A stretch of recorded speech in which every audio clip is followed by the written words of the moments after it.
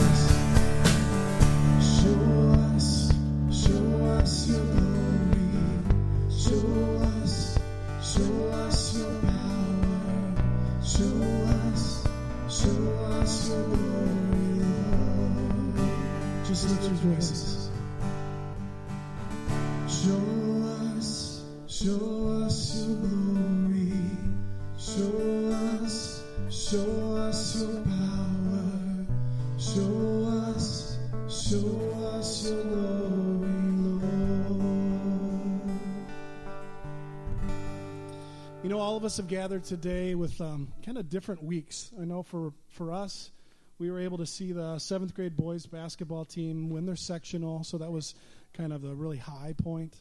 And then yesterday, the 8th grade team just came this close, and, you know, it's that the old analogy of, you know, when you get defeated, you know, it just feels bad, and it's the, you know, the glory of sports when you get to experience both sides. But a lot of times in our spiritual lives, that's the same thing. You know, maybe you have come here this morning on this really spiritual high, this great high, and you're excited. Maybe you've just, you know, you've felt the agony of defeat this week. So thankfully, we're all able to gather, and we're just with both instances in our life. Maybe you just, maybe it was just a normal week, nothing real great, nothing real exciting. But it's awesome to know we can gather together. We can sing, we can lift our voices, we can listen to God's word in all of the different places where we've been all week, and just come and gather as a community of believers. So it's awesome to know that grace finds us in every way possible, in every way, shape, and form. So.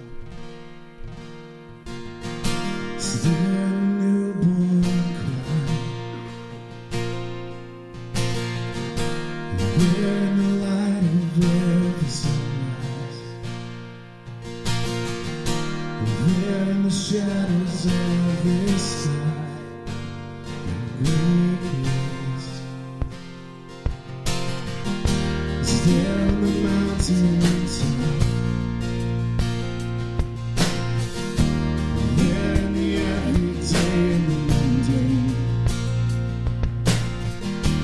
There in the sorrow and the dancing.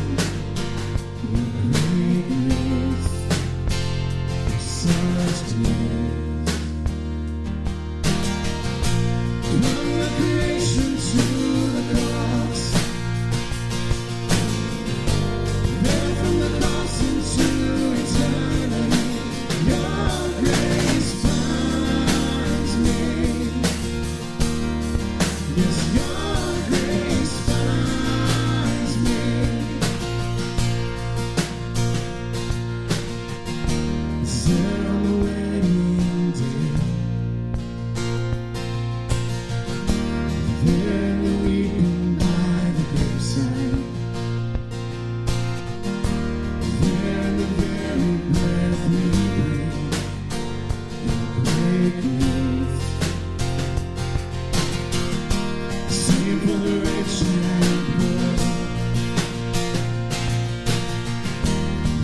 for the saint and for the sinner.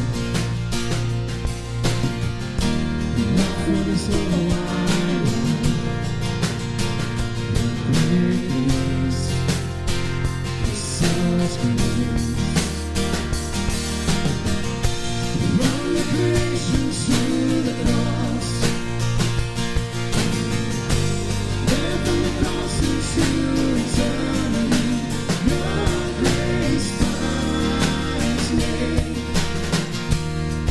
Yes, your grace finds me.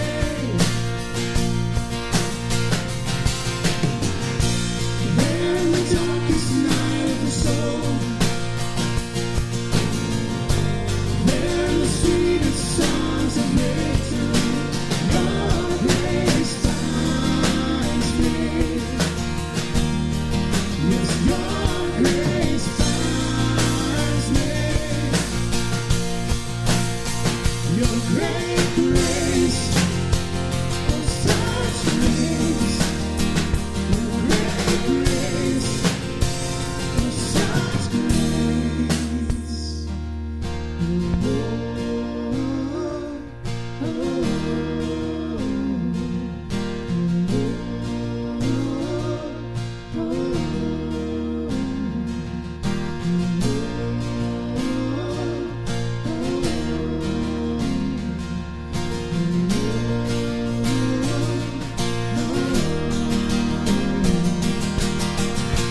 From the creation to the cross,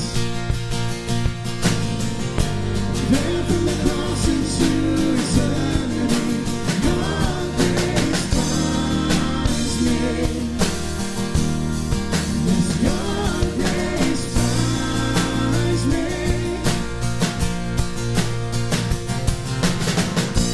There in the darkest night of the soul, there in the sweetest songs of victory, your grace finds me. Yes, your grace finds me.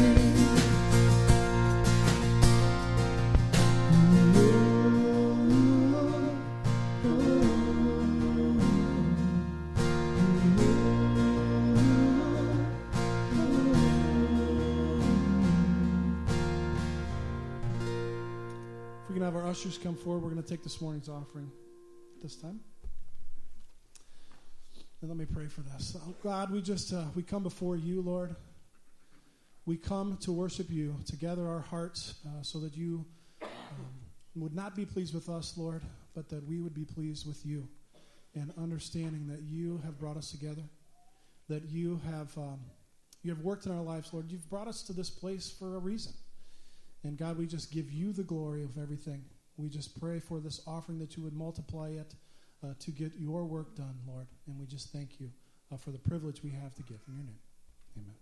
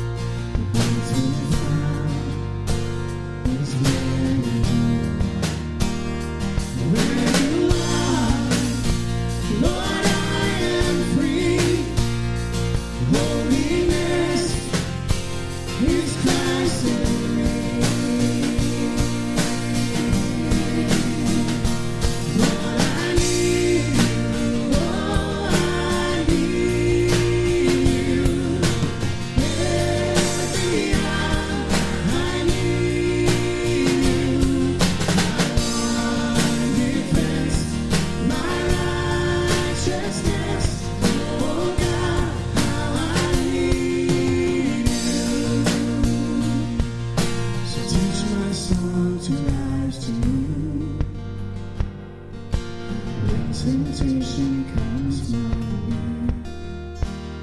when I cannot stand, I follow you. Jesus, you're my hope and stay. Lord, I need you. Lord, I need you. Every hour I need you. My one defense, my righteousness. Oh God, how I need you. Just a voice. Lord, I need you. Oh, I need you. Every hour I need you. My one defense, my righteousness. Oh God, how I need you. Amen. You may be seated.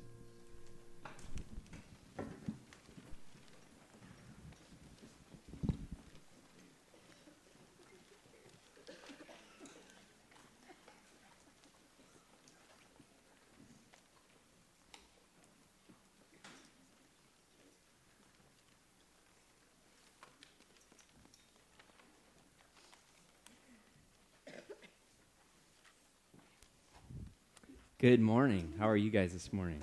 Good morning.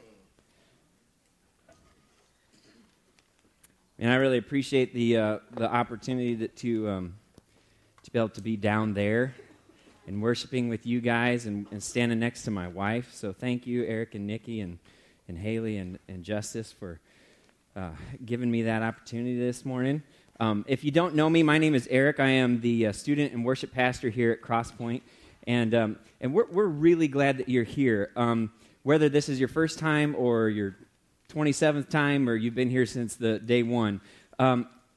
If you haven't been here before, or maybe you've been here a couple times and you haven't done this yet, we would love for you to, before you leave, step back at the Guest Connection Center there, and there's a green card there, and I think it's green. It's the Guest Connection card, and we'd love for you to fill that out. Just to tell us a little bit about yourself, maybe a way that we can pray for you, maybe how you might want to get involved with what's happening here at Crosspoint, or maybe you just want to know a little bit more about what's happening here at Crosspoint. There's all kinds of things that you can check for that, and we would love to just follow up with you later on this week and let you know that we're glad that you came. So thanks for coming with us. And also, if you don't have a Bible, we have Bibles back there that you can get for free. Our gift to you. If you don't own a Bible, we'd love for you to take one home and use that in your life as well. If you have a Bible, turn to Exodus chapter 20. And while you're doing that, I want to share some fun Crosspoint family news. Congratulations to Ben and Brittany Hodel on the birth of their second daughter, Sylvie Mae Hodel. I love that name. It's adorable. Born at 4:23 p.m. on Wednesday, January 27th. Sylvie weighed in at 8.9 pounds. And 20 inches long. Everybody's doing well. And they've actually been overwhelmed already by the amount of food that people have brought for them for meals. And so there's not even a need right now for us to create any kind of online sign-up for that. So let me just say thank you to you. I love it when I see friends and family and the body of Christ just taking that initiative and not waiting for some prompt, but to see somebody who has needs and to fill those. Something just as simple as bringing them a meal. So thank you for supporting them, for caring for them as the body of Christ would. Today we're in week 8 of a series called God Delivers. It's part of a 3-year plan that'll take us chronologically through the Bible together. And for the first several weeks of this series, we've been reading about the story of Moses and the Israelites and their departure or their exodus from Egypt, hence the name of the book that we're in. The first 18 chapters of Exodus cover this departure in detail, and then about 7 weeks after they leave Egypt, the Israelites come to the base of Mount Sinai here in chapter 19. And at Mount Sinai, this will be the backdrop then for the rest of the book of Exodus. It's here at this mountain that God tells the Israelites that why he brought them out of Egypt, to enter into a covenant relationship with them. He will be their God, and they will be his people and serve as his representatives to the nations. And here at the base of this mountain, God is preparing his people for his presence to come down and be among them, to dwell with them. The Ten Commandments serve as the foundational guidelines of this covenant and that God is making with the people of Israel. And each commandment reveals an aspect of God's love for his people. Remember, he called them first in love and then gave them these commandments. And we're going to see today how these reveal God's love in different ways. Last week, we looked at the first 4 commandments. And the first commandment reveals that God's love is a holy love.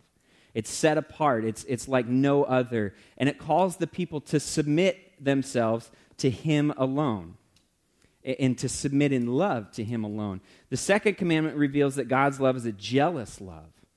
And it calls the people to give their worship to God alone. The third commandment reveals that God's love is a righteous love, and it calls the people to represent him rightly to the nations. That's one of the reasons that he called them out, and to give him the honor that he's due. And the fourth commandment reveals that God's love is a restful love, and it calls the people to trust in God's providence and sufficiency. This morning, we're going to tackle these last 6 commandments. And oftentimes, the 10 commandments will get broken up into 2 separate categories. The first 4 being about our relationship with God, and then the last 6 being about our relationship with people. In the New Testament, Jesus even summarizes them into the 2 greatest commandments. The first and greatest being to love the Lord your God with all your heart and all your soul and all your mind. And then the second greatest being to love your neighbor as yourself.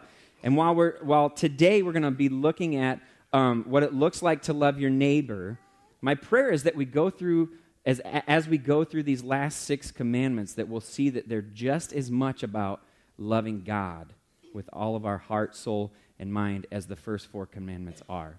Everything that we do in action and love toward our neighbors is a result of our action and love toward God.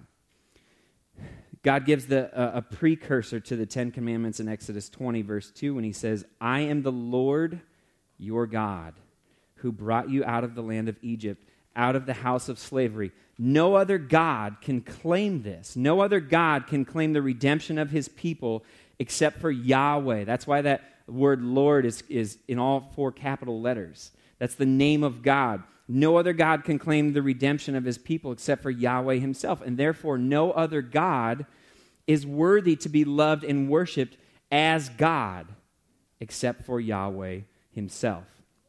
And this is true for the Israelites, and this is true for those of us who have been redeemed by God through the sacrifice of his Son, Jesus Christ. This is why the commandment to love the Lord your God is the greatest commandment. God is the God of our relationships, and our relationships with others are always a reflection of our relationship with God. In his large catechism, Martin Luther said this. He said, to have a God, small g, is nothing else than to trust and believe in that one with your whole heart. To have a God, large G, as you can well imagine, does not mean to grasp him with your fingers or put him in a purse or to shut him up in a box. Rather, you lay hold of God when your heart grasps him and clings to him. To cling to him with your heart is nothing else than to entrust yourself to him completely. All of our affection, all of our adoration, all of our allegiance belongs to the Lord our God and him alone. And everything we do is to be a reflection of our commitment to cling to him with our whole heart and to entrust ourselves to him completely. Today we're going to see that these last 6 commandments show us and tell us how to love others in a way that shows honor to God as the one and only God who has loved us and redeemed us. And so let's jump in this morning. The 5th commandment helps us to see that we honor God by honoring our parents. And let's take a look at that. Exodus chapter 20, verse 12. Honor your father and your mother, that your days may be long in the land that the Lord your God is giving you. This commandment reveals that God's love is a fatherly love. And it's calling his people to love and honor him as their heavenly Father through the way that they love and honor their earthly parents. God has established the family as a foundation as the foundation for all of our human relationships, and he's given the highest form of earthly authority to mom and dad. Now, before you go and throw a paper spitwad at your kid up here in the first row, parents, let me remind you and make sure that they're paying attention, because they are. They're all looking at me. I don't see any eyes closed. We're okay. But let me remind you that these commandments are designed to show God as our authority above everything and everyone else, including mom and dad. But if we don't honor our highest authority, students, our highest earthly authority, right, then how can we honor the one who is the highest authority over all things? In the New Testament, Paul emphasizes that honor is shown through obedience. In Ephesians 6:1, Paul says, "Children, obey your parents in the Lord, for this is right." In Colossians 3:20, he says, "Children, obey your parents in everything, for this pleases the Lord."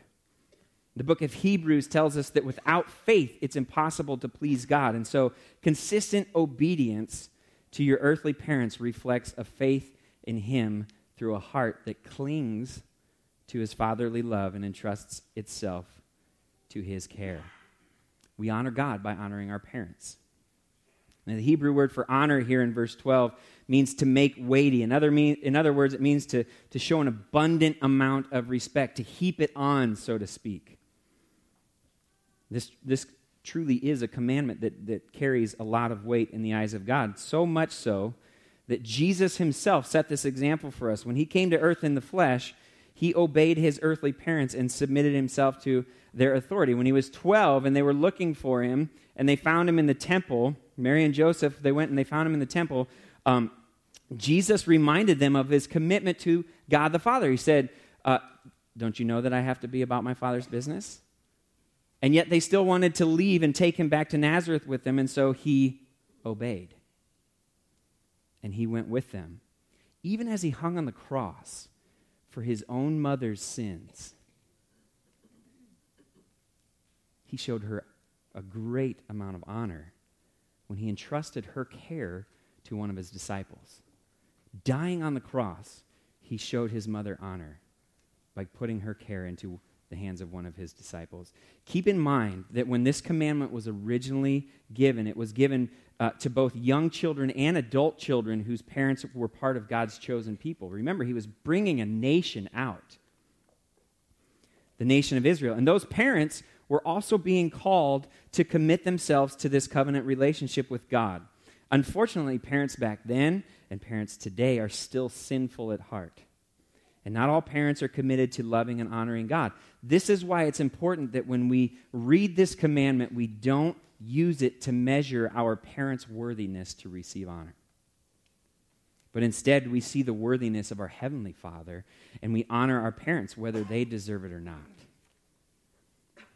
Now, that doesn't mean that we obey our parents in everything without exception. If obedience to them would require disobedience to God, then we are allowed to disobey our parents. Don't be looking for those ways, okay?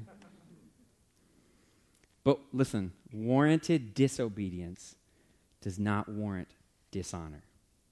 Warranted disobedience never warrants dishonor. When we must go against our parents' commands because they go against God's commands, we must always do it in a way that still shows an abundant amount of respect to them as our God-given earthly authority. So students, do you show an abundant amount of respect to your parents? You don't have to answer, but I really want you to think about it. Okay? Adults, do you show an abundant amount of respect to your parents? The good news is that though we often fail at this commandment, Jesus fulfilled it perfectly. And then he died to pay for our unfulfillment of it. And as followers of Christ, we have been given the Holy Spirit to help us be imitators of Christ and fulfill this command in our lives as we cling to God with our whole hearts and entrust ourselves to his fatherly love. And so we honor God by honoring our parents. We also honor God by loving our neighbors, and that is reflected in the next 4 commandments. We're going to look at these, verses 13 through 16. Excuse me. You shall not murder. You shall not commit adultery. You shall not steal. You shall not bear false witness against your neighbor. Clinging to God with our whole heart is reflected first in our home, and then it moves outward into our other relationships. Romans 13, 9 and 10, Paul summarizes these commandments into one command. He says, for the commandments, you shall not commit adultery, you shall not murder, you shall not steal, you shall not covet, and any other commandment are summed up in this word.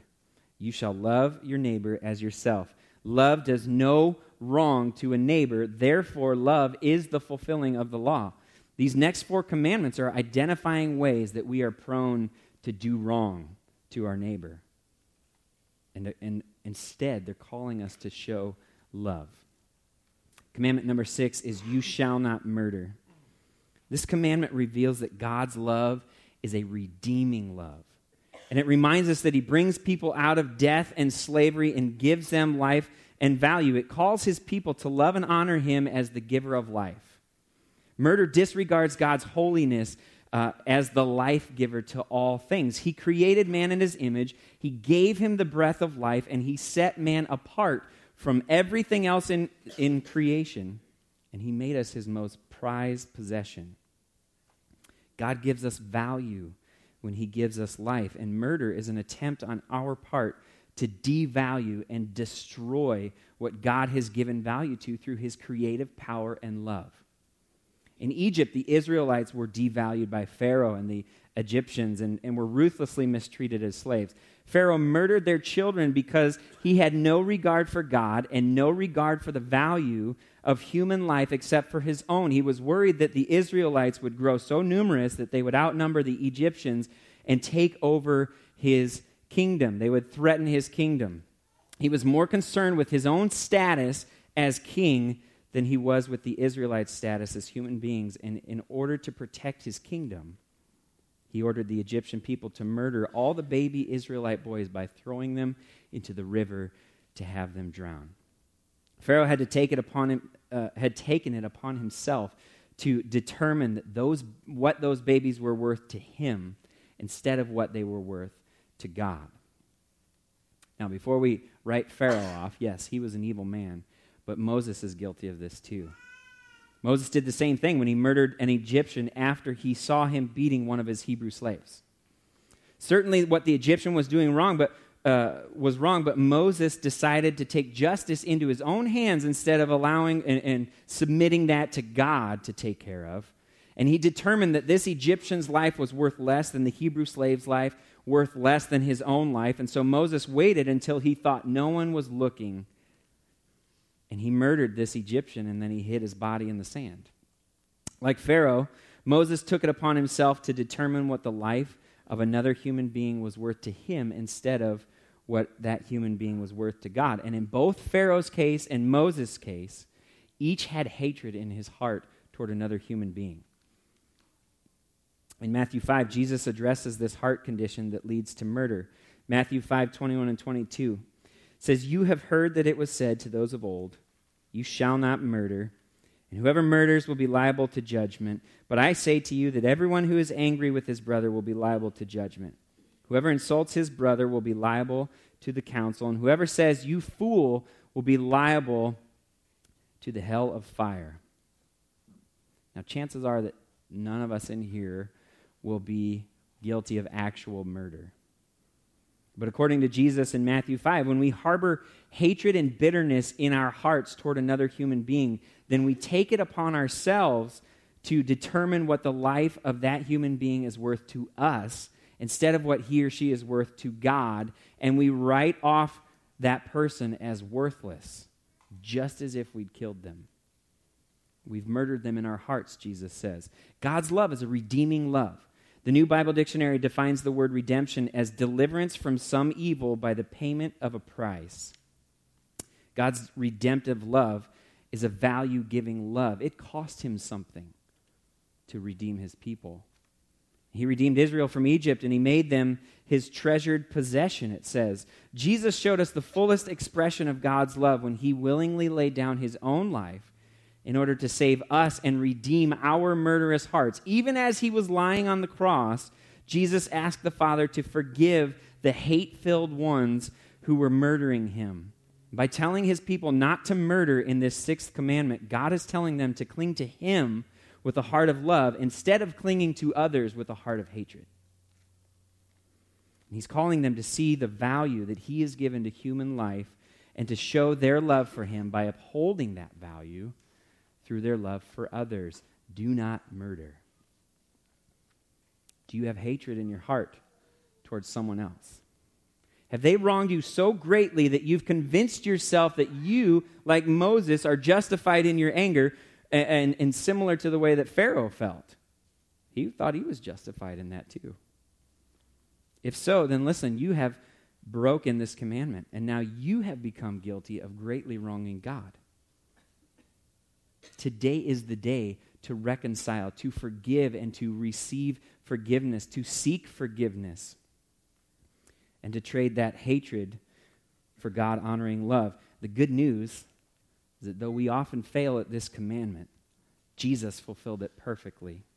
And then he died to pay for our unfulfillment of it. And as followers of Christ, we've been given the Holy Spirit to help us be imitators of Christ and fulfill this commandment in our lives, and as we cling to God with our whole hearts and entrust ourselves to his redeeming love. Commandment number 7 is you shall not commit adultery. This commandment reveals that God's love is a faithful, committed love, and it reminds us that he is the covenant keeper. It calls his people to love and honor him through their commitment to the covenant that he has established with them, and to reflect that through their marriage covenants with one another.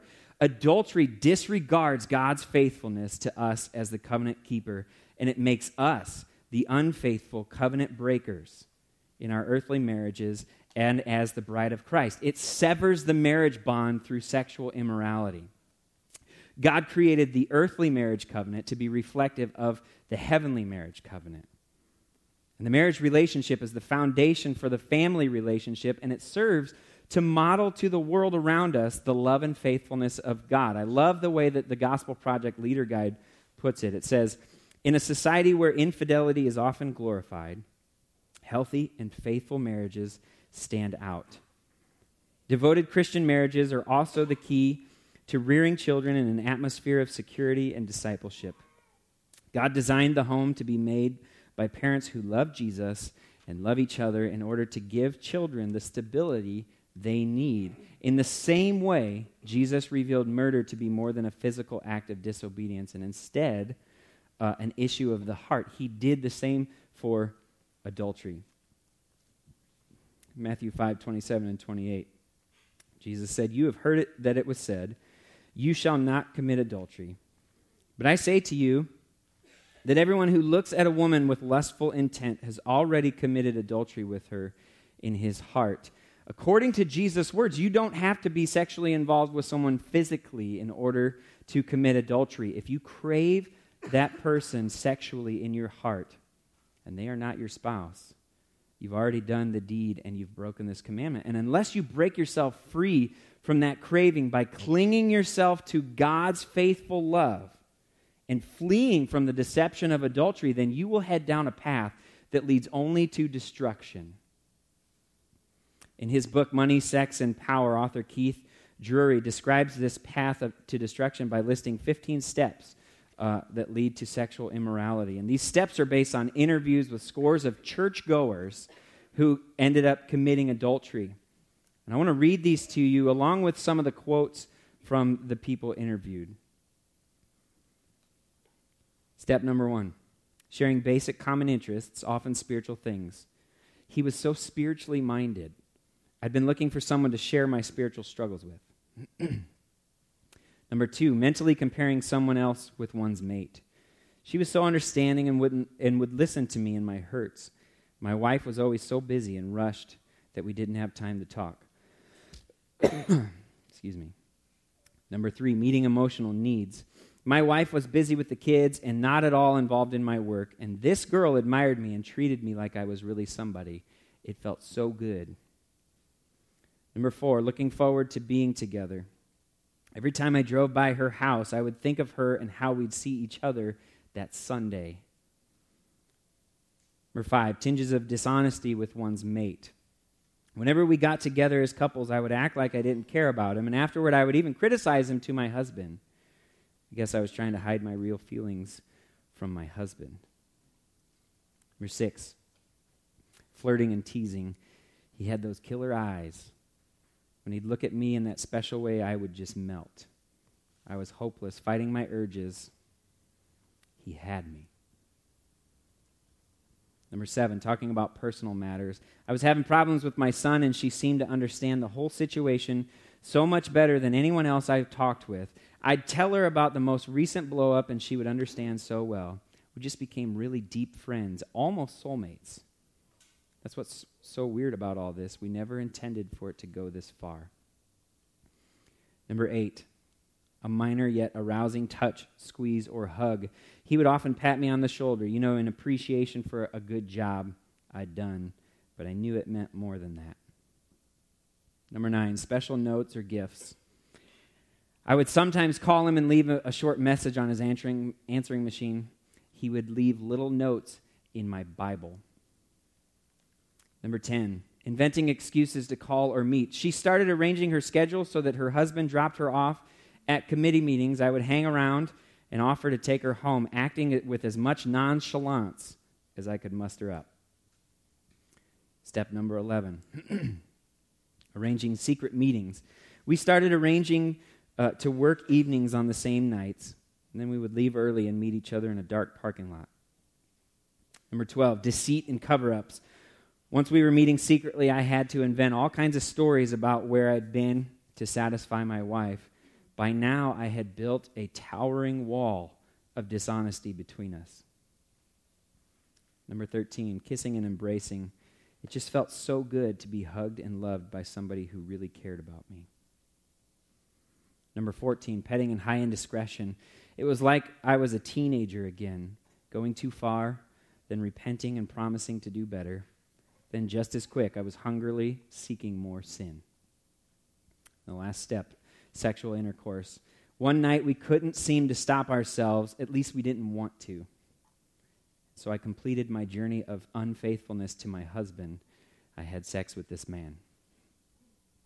Have you taken any of these steps of unfaithfulness?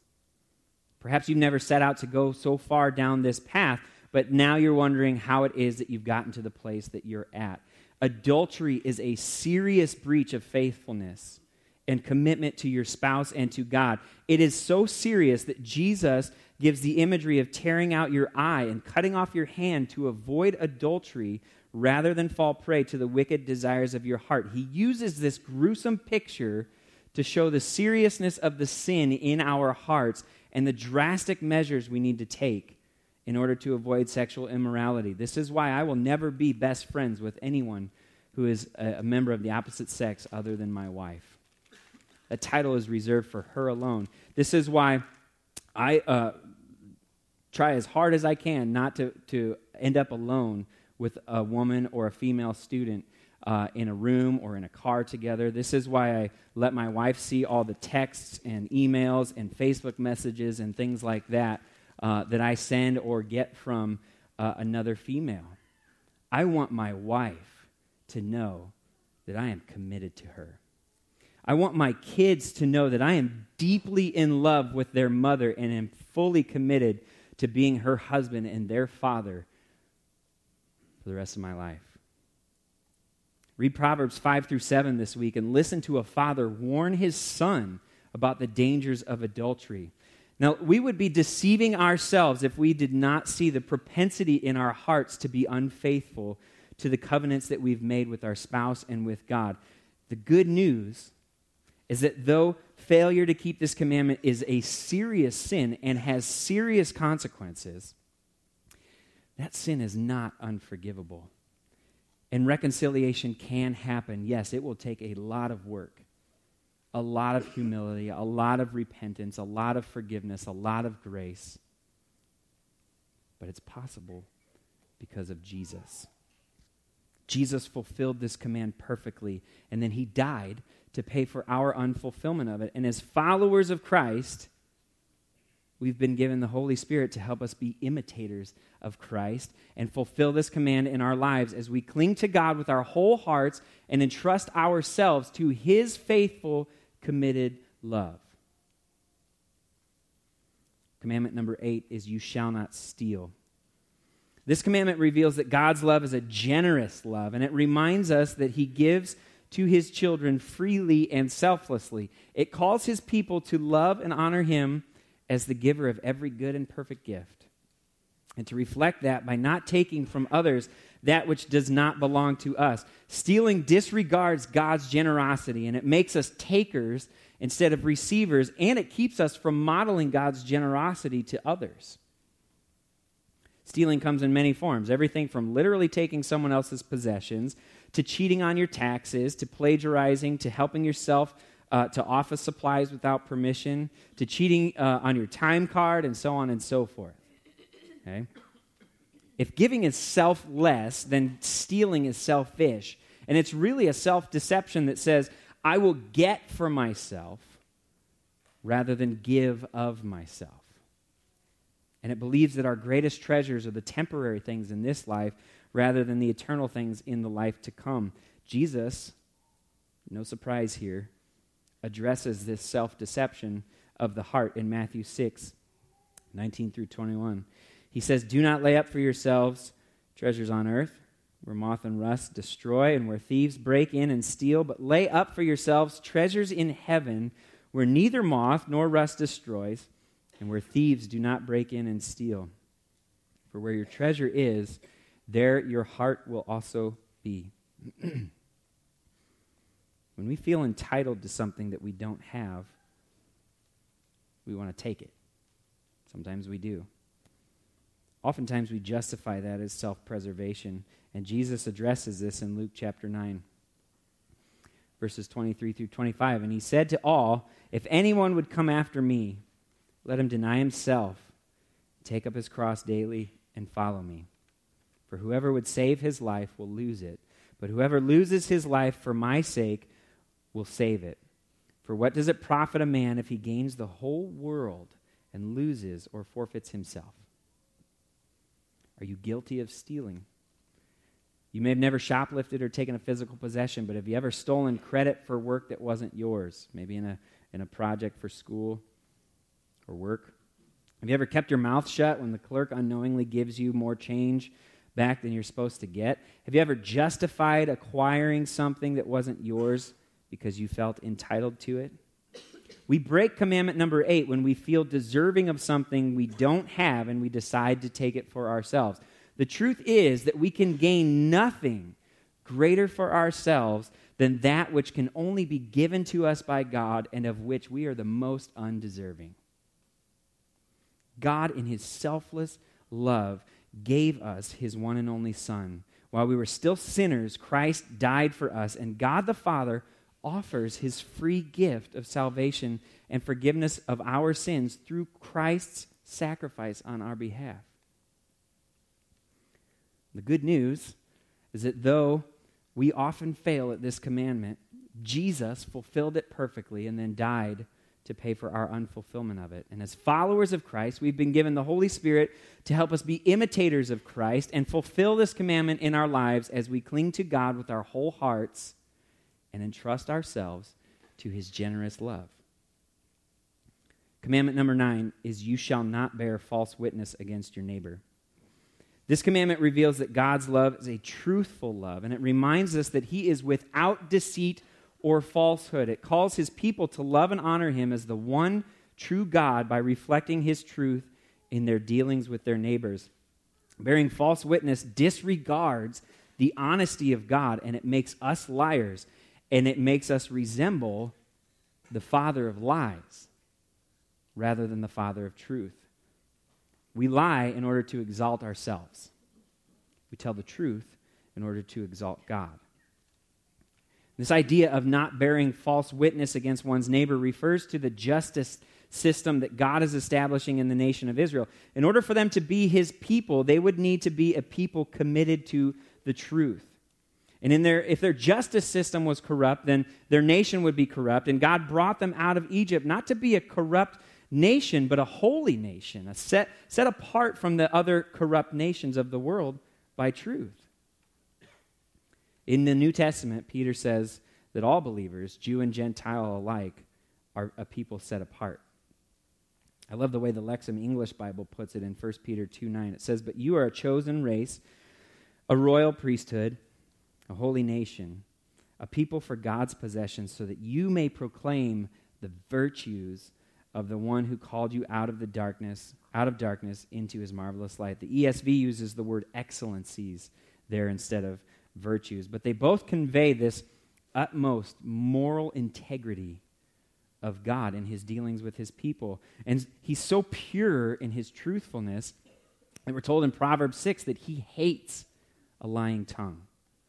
As God's people, we are to model this, his upright dealings with us through our upright dealings with one another. Paul captures the heart of how we are to do this in Ephesians 4 when he says, "To put off your old self, which belongs to your former manner of life and is corrupt through deceitful desires, and to be renewed in the spirit of your minds, and to put on the new self, created after the likeness of God in true righteousness and holiness. Therefore, having put away falsehood, let each one of you speak the truth with his neighbor, for we are all members of one another." So, are you honest in both public and private? Do you speak falsely to or against your neighbor? Do you purposefully leave out something or only tell half the truth?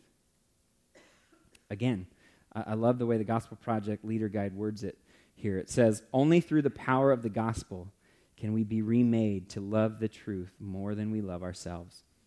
Because of Jesus Christ, who was falsely accused for our sake, we can be forgiven when we repent to tell the truth about ourselves and believe the gospel, tell the truth about Jesus.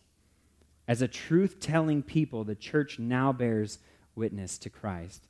And the good news is that though we often fail at this commandment, Jesus fulfilled it perfectly and then died to pay for our fulfillment of it. And as followers of Christ, we've been given the Holy Spirit to be imitators of Christ and fulfill this commandment in our lives as we cling to God with our whole hearts and entrust ourselves to his truthful love. So far today that we've seen that the fifth commandment reveals that we honor God by honoring our parents, and commandments 6 through 9 reveal that we honor God by loving our neighbors. And in this final commandment, we're going to see that we honor God by cultivating a heart of contentment. Let's read this in Exodus chapter 20, verse 17. It says, "You shall not covet your neighbor's house. You shall not covet your neighbor's wife, or his male servant, or his female servant, or his ox, or his donkey, or anything that's not your neighbor's." Anybody coveting their neighbor's donkey? This commandment reveals that God's love is a satisfying love.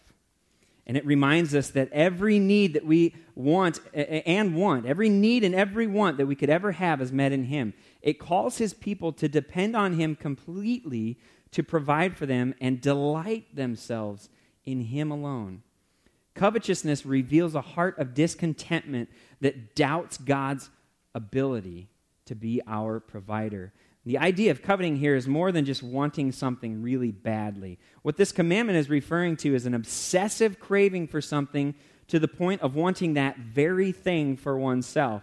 That obsession leads to actions like murder, like stealing, like adultery, and lying in order to get what is not ours. It's not necessarily bad to want a house like your neighbor's. But when you want your neighbor's actual house, and he doesn't want to sell it to you, then covetousness is resorting to breaking the other commandments in order to get your neighbor's house. Coveting is self-worship, and so it breaks commandments number 1 and 2. It misrepresents God in our minds, in our hearts, in our actions, and so it breaks commandment number 3. And it keeps us from resting in his provision for us, and so it breaks commandment number 4. It's a condition of our heart that leads to disobedience to any and all of the commandments that God has given us. And this condition can only be cured by the gospel. Paul reveals the antidote to covetousness in Philippians 4:11 through 13. He It says, not that I'm speaking of being in need, for I've learned in whatever situation I am to be content. I know how to be brought low, and I know how to abound. In any and every circumstance, I have learned the secret of facing plenty and hunger, abundance and need. I can do all things through him who strengthens me. The antidote to covetousness is contentment, and the secret to contentment is Christ. Covetousness focuses on circumstances with disappointment. Contentment focuses on Christ with delight and satisfaction. Are you content in Christ? Do you see covetousness growing in your heart towards something or towards someone? Remember the words of commandment number 10 and the words of Paul, and let Christ be the greatest desire of your heart. The good news is that though we often fail at this commandment, Jesus fulfilled it perfectly and died to pay for our unfulfillment of it. And as followers of Christ, we've been given the Holy Spirit to make us imitators of Christ and fulfill this commandment in our lives as we cling to God with our whole hearts and entrust ourselves to his satisfying love. God brought Israel out of Egypt because he loved them. And he committed himself to them in a covenantal relationship, and he called them to commit themselves to him in response to his love for them. He was not an unloving God that just gave them a list of, don't do this. And yet, even as he did this, he knew that they would be unfaithful to him. They would serve other gods. They would make idols for themselves. They would misuse his name. They would grow restless and doubtful of his provision. They would dishonor their heavenly Father. They would murder his Son. They would attempt to steal his glory for themselves. They would commit adultery against their first love, and they would falsely accuse the Messiah, and they would covet the kingdom of God for themselves and try to keep it from others. Knowing they would betray him and break every command, God still entered into the covenant with his people, not because they would be faithful to fulfill their part, but because he would be faithful to fulfill his part through his love for them. His holy, jealous, righteous, restful, fatherly, redeeming, faithful, generous, truthful, and satisfying love. God knew the people would fail, and he gave them the law so that they too could see that they have failed and are in need of a Savior who would fulfill it perfectly on their behalf and then die as payment for their unfulfillment of it. This law reveals the sinfulness in us too. There's no one righteous, not even one. Whoever keeps the whole law but fails in one point has become accountable for all of it. We break one command, and we've broken them all and stand guilty before God. We all have turned away from God's love and are in desperate need of a Savior, but Christ died in our place, the righteous for the unrighteous, so that he might bring us back to God as we put our trust in him. God calls us to himself in love, and he shows himself faithful to us and to make us into a royal priesthood and a holy nation, that through the sacrifice of his Son and the power of his Spirit, that we might declare the praises of God to the world and reflect his amazing love to one another. May we cling to him with our whole heart and entrust ourselves completely to his love. Let's pray.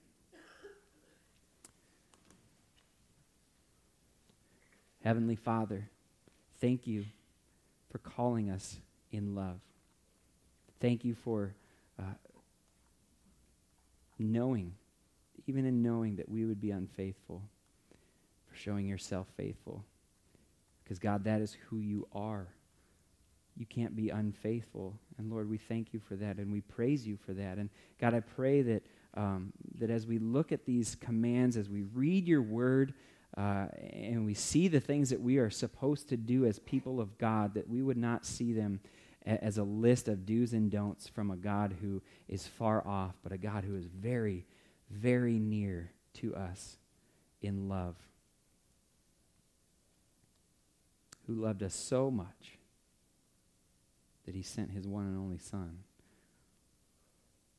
to die for us, to fulfill all of the commands perfectly because we could not, and to trade his righteousness for our unrighteousness so that we could stand before you in the righteousness of Christ, believing in him, clinging ourselves to you and to your great love, and entrusting ourselves to Christ.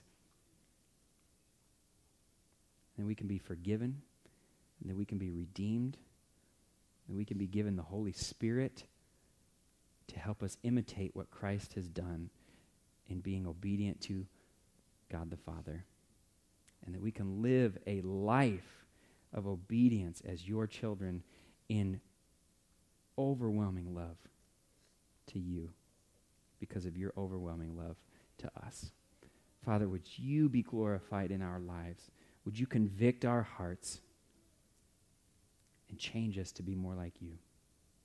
We love you, and we thank you for what you've done for us, and we give you the praise. And Lord, would you help our lives to be reflective of the change that you've made in us? We thank you in Jesus' name, and we pray in Jesus' name. Amen. Amen. Thank you for coming this morning. And I want to encourage you guys as you leave this morning to find somebody and ask them how you can pray for them, and then do it before you walk out the doors, okay? Have a great week. Thanks.